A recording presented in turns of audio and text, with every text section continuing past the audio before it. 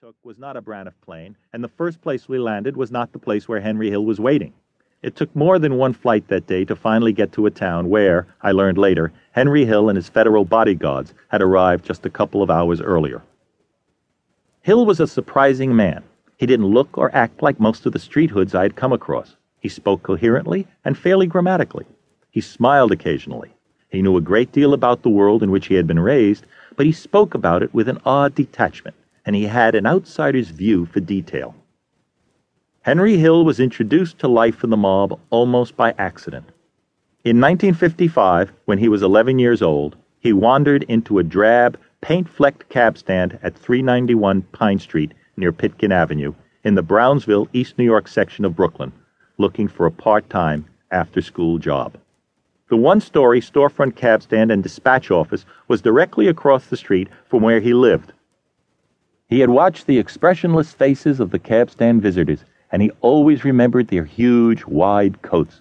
Some of the visitors were so large that when they hauled themselves out of their cars, the vehicles rose by inches.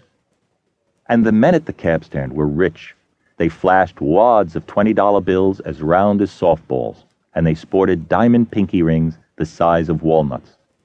The sight of all that wealth and power and girth was intoxicating. At first, Henry's parents were delighted that their energetic young son had found a job across the street.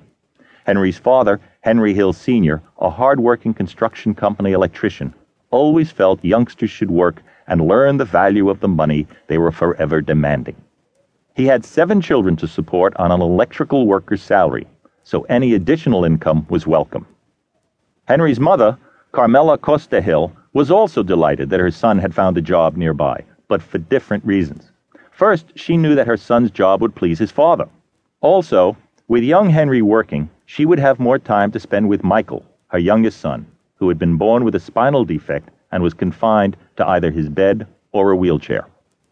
Carmela Hill was further pleased, almost ecstatic really, when she found that the Varios, the family who owned the cab stand, came from the same part of Sicily where she had been born. It wasn't too long, however, before Henry's parents began to change their mind about their son's after-school job. After the first couple of months, they found that what had started out as a part-time job for their son had become a full-time compulsion. Henry Jr. was always at the cab stand. If his mother had an errand for him to run, he was at the cab stand. He was at the cab stand in the morning before going to school, and he was at the cab stand in the afternoon when school let out. His father asked him about his homework. "I do it at the cab stand," he said. His mother noticed that he was no longer playing with youngsters his own age. "We play at the cab stand," he said.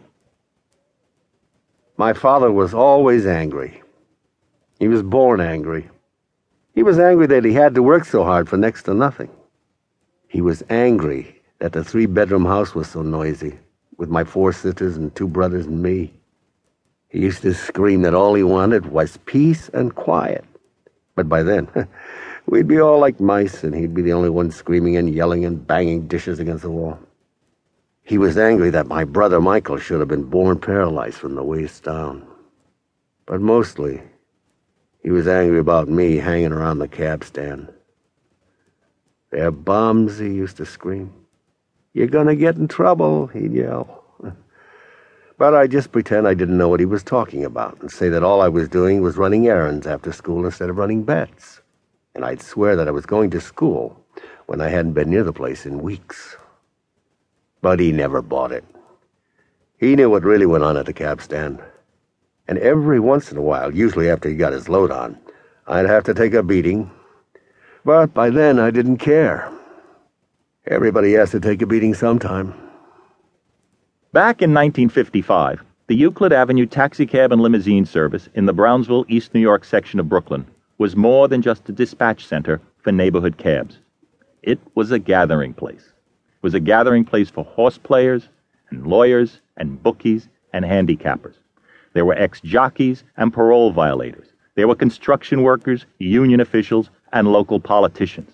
And truck drivers, bookmakers, policy runners were all over the place. Bail bondsmen, out-of-work waiters, loan sharks, and off-duty cops. There were even a couple of retired hitmen from the old Murder Incorporated days.